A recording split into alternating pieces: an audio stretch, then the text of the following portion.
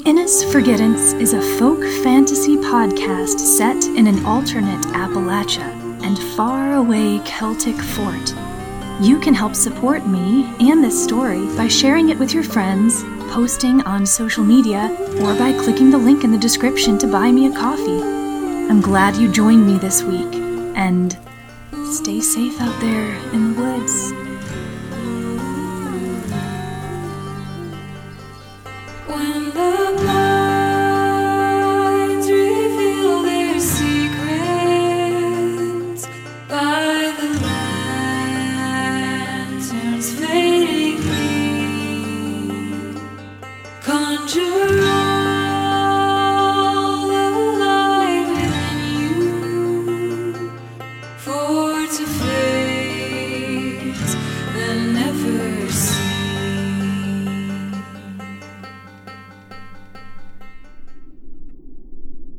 Alert. For the first time since entry, clarity visits my awareness. More than a sightless embryo now, feasting upon darkness. In darkness, my senses sharpen. I exert my hunger with ferocity, and the voice relents. Hunger is constant. Remembrance is elusive. I am one of many who call unto me from the dark. Bid me finish my work. Yet why have I been separated? What came I here for? Ah, Finny. Previously on the Innis Forgettance, after a sudden and mysterious power rushes between Porter and Davina Warren, the town's oldest midwife insists that Porter come again to her home place.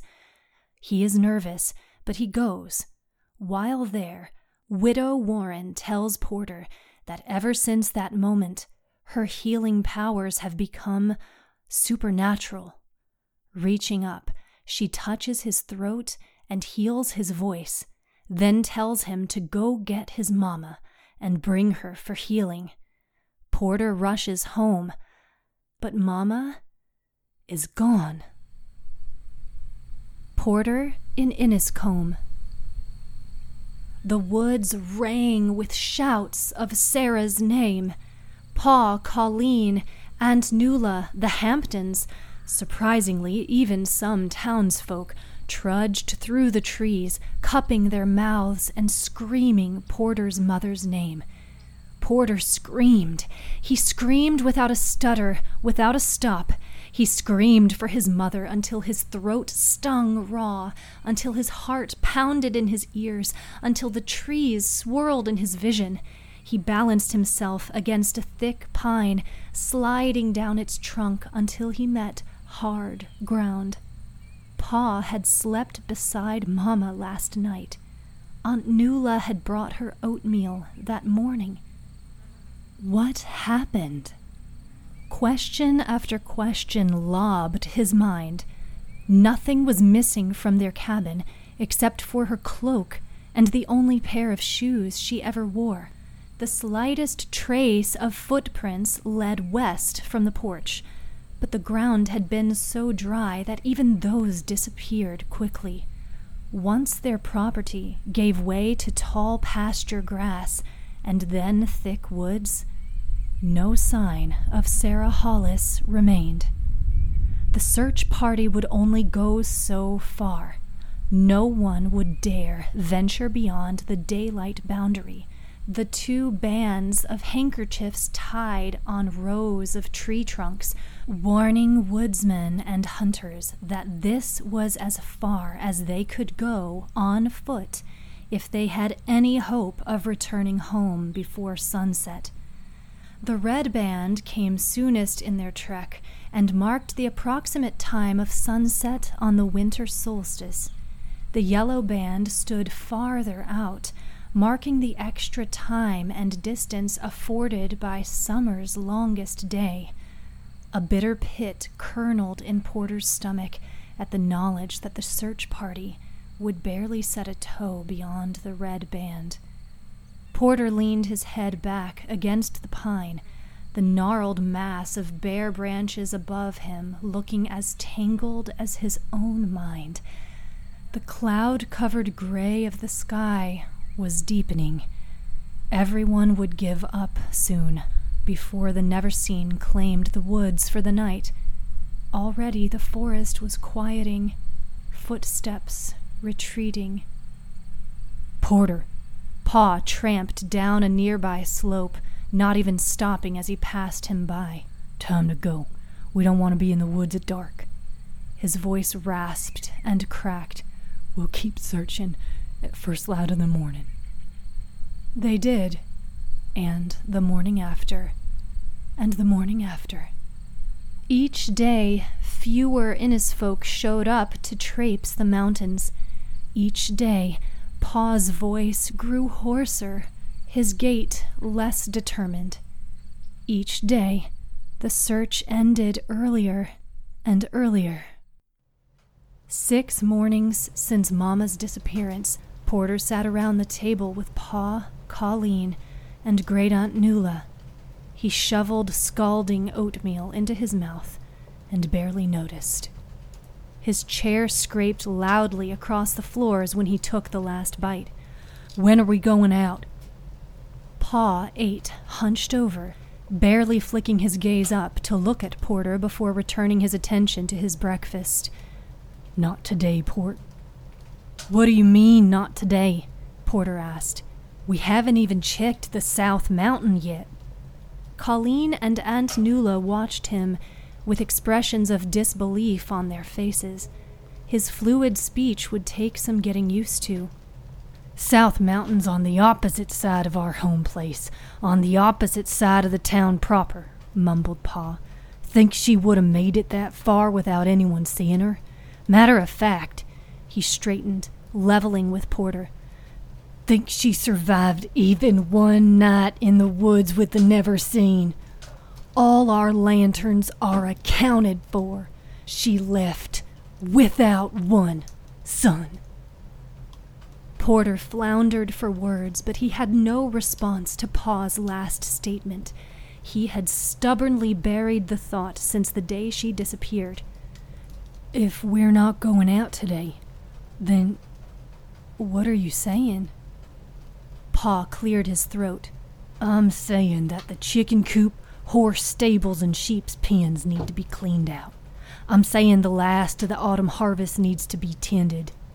Chinking around the cabin needs to be shored up before it gets colder.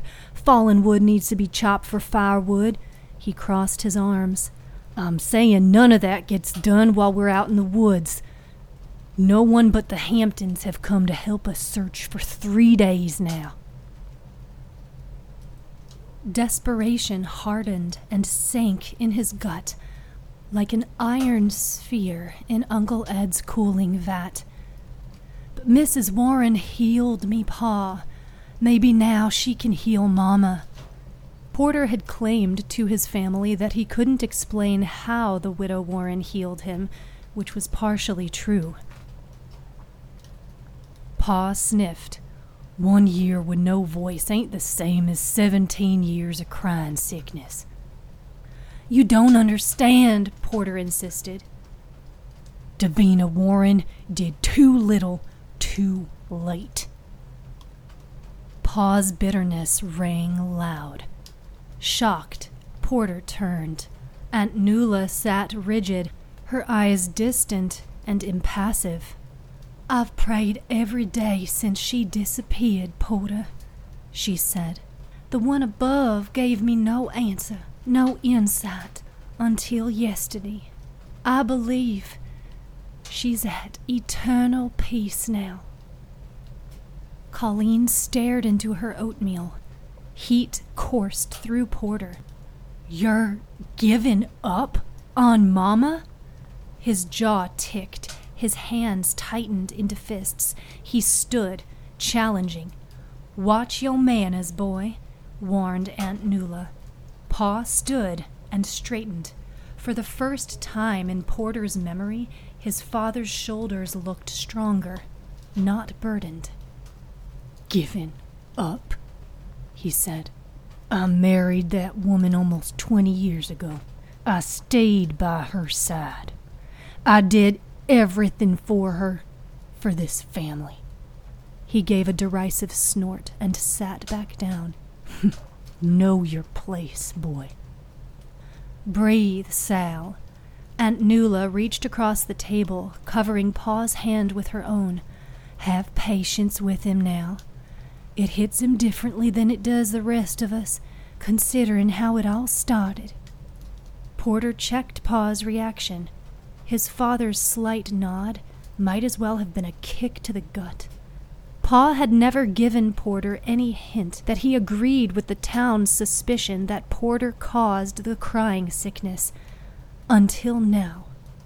The pain blossomed in his chest and crested in his throat, filling with a swelling, burning sensation that robbed him of speech for the first time since Widow Warren's healing.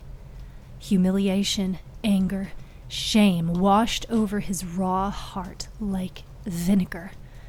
Rushing across the room, he snatched his coat and hat from the rack beside the front door, yanked it open, and fled outside. No early November sunshine greeted him in the east. Last night's rain left a gray morning sky and ribbons of thick fog in its wake, rivulets of mist that curled over the open farmland, disappearing, coaxing into the dense forest. Positioned halfway up the North Mountain, the Hollis cabin faced south, but Porter had no view of the town below or the South Mountain across until he ran left to the barn and climbed up into the loft that glimpsed the winding dirt road and the protruding top of the South Mountain. Heart hammering in his chest and ears, he leaned out of the loft window, pulling in all the cold, hay-scented air that could fill his lungs before releasing a powerful scream. "Mama!" His voice soared over the field, dissipating into the trees. Below him, Boris and Banjo scuffed their hooves and snorted anxiously. "Porter!" He jolted, nearly losing his balance. Colleen stood below him. "Come back down." "I want to be alone." Huffing, Colleen disappeared into the barn. Porter gritted his jaw when he heard her footsteps approach the ladder to the loft and watched it shake with her weight. When her head appeared, he crossed his arms. "It's been a long time since I could tell you how annoying you are. Leave me alone." But she ignored him. Crumpling her skirt in one hand, she walked, hunched under the low roof until she met him. "It's time to let it go." "It," he sneered. "Well, if that doesn't explain things for you." "Her," Colleen corrected. "It's time to let her go." "Well, I can't let her go as easy as the rest of you." Colleen only sniffed, shaking her head. Porter glared at her. "Our mother is gone, Colleen. Does that mean nothing to you?" "Gone?" she scoffed. "Mama's been gone for years, Porter. She left 17 years ago. Only difference this time is that now we can give ourselves permission to move on." "Shut up," he fought. "Do you hear yourself? You're so busy prattling on. I don't even think you realize what a callous hen you sound like, as if you don't even care about our mother." "What about our father, Porter?" Colleen's voice rose to a near shrieking pitch, her hazel eyes hot as fire kindling. "You're so focused on Mama that you forget how horrible all this has been for Pa." "I can't forget, Collie. I will never forget." His older sister stiffened, sobered. Porter slumped, suddenly aware of the hollowness within him, as though his insides had been ravaged by termites. Cupping his face, he took a few deep breaths before speaking again. "That's why I can't stop looking for her. I have to find her." "You can't do that to Pa," said Colleen, "after all he's been through." "He deserves to have her back," said Porter. "He deserves to have her healed. I know it can be done, Colleen." He stared desperately into her eyes. "And once it is, everything will be better, especially for Pa." "You'd leave him to tend everything while you traipse in the cursed woods, and oh yes, let's not forget the never seen, to find someone who's been missing almost 7 days, who's been cursed for 17 years. Standing, Colleen crossed her arms. "You cannot do that to him, Porter. And I ain't pleading. I'm demanding. Promise me." Her argument was strong, but the bigger picture, the promise of a better life, the hope of redemption for his mother and himself, the hope of truth, hung heavy like a yoke on his shoulders. He closed his eyes tight, reeling from the questions and emotions and hopes and fears that churned inside him. He opened his eyes to make his promise to Collie, but she had already disappeared down the loft's ladder. He threw himself into all his chores and then some.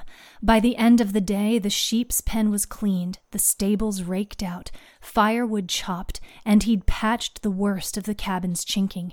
His entire body ached and begged for rest. Even his wrists protested when he lifted his fork to his mouth at supper that evening. Words couldn't have staggered from his tired throat if he wanted them to. But Colleen, Pa, and Nuala hardly addressed him anyway.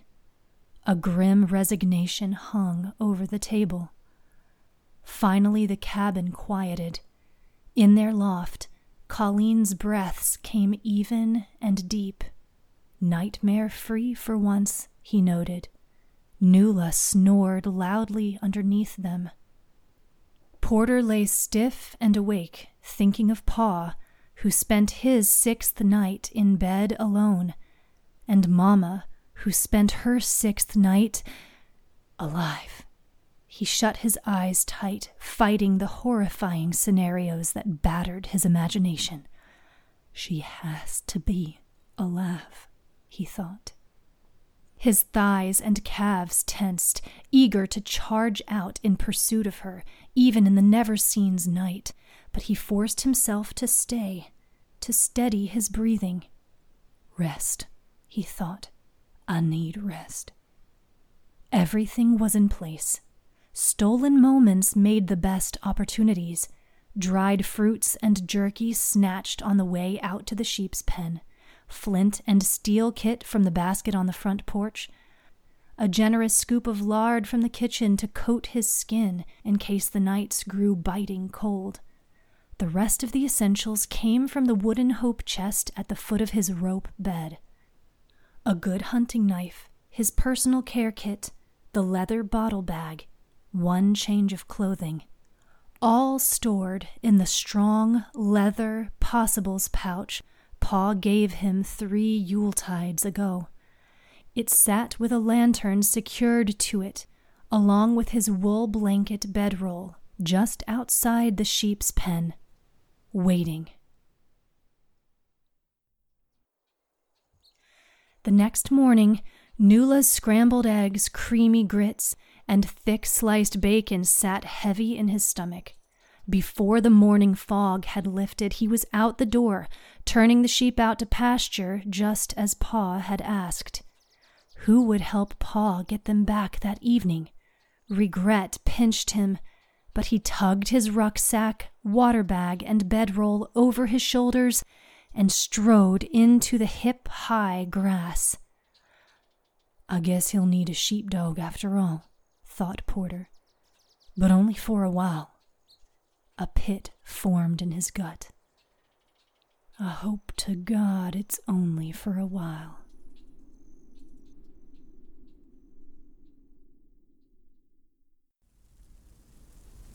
Colleen in Inniscombe.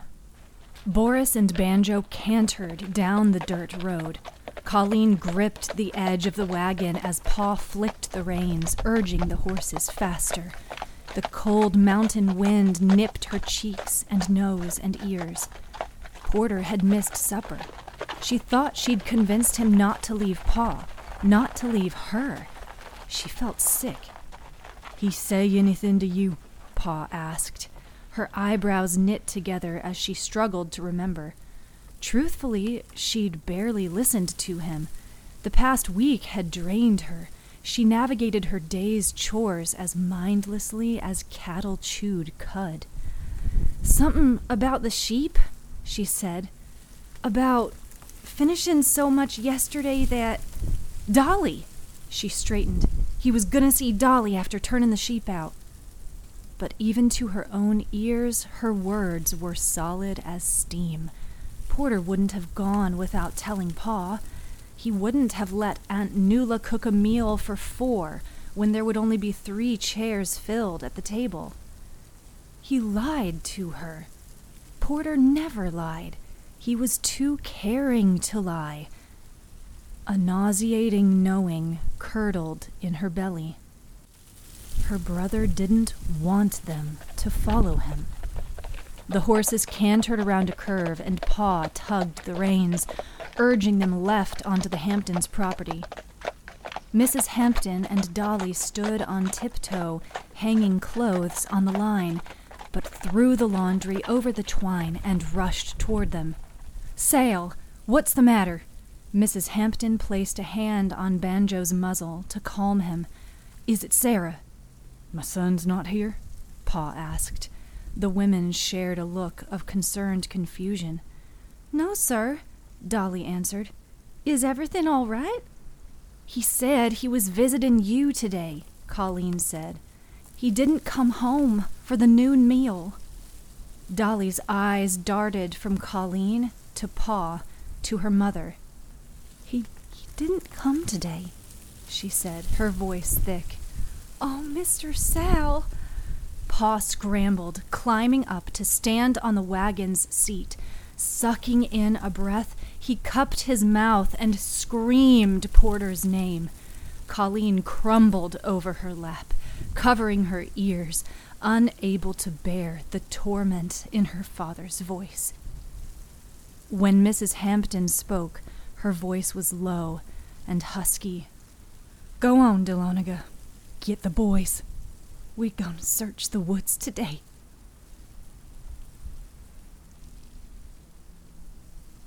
The Innisforgettance was written, narrated, and produced by me, Leah Noel, with special appearance by David Walker.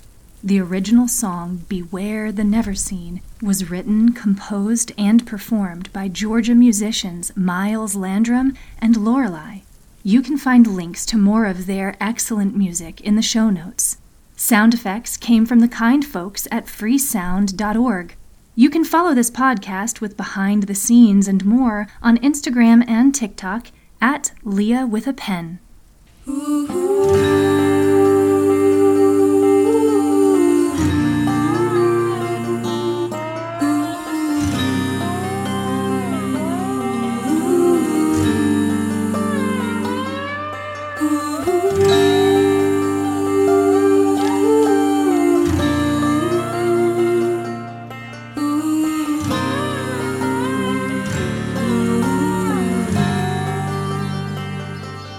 When the blinds reveal their secrets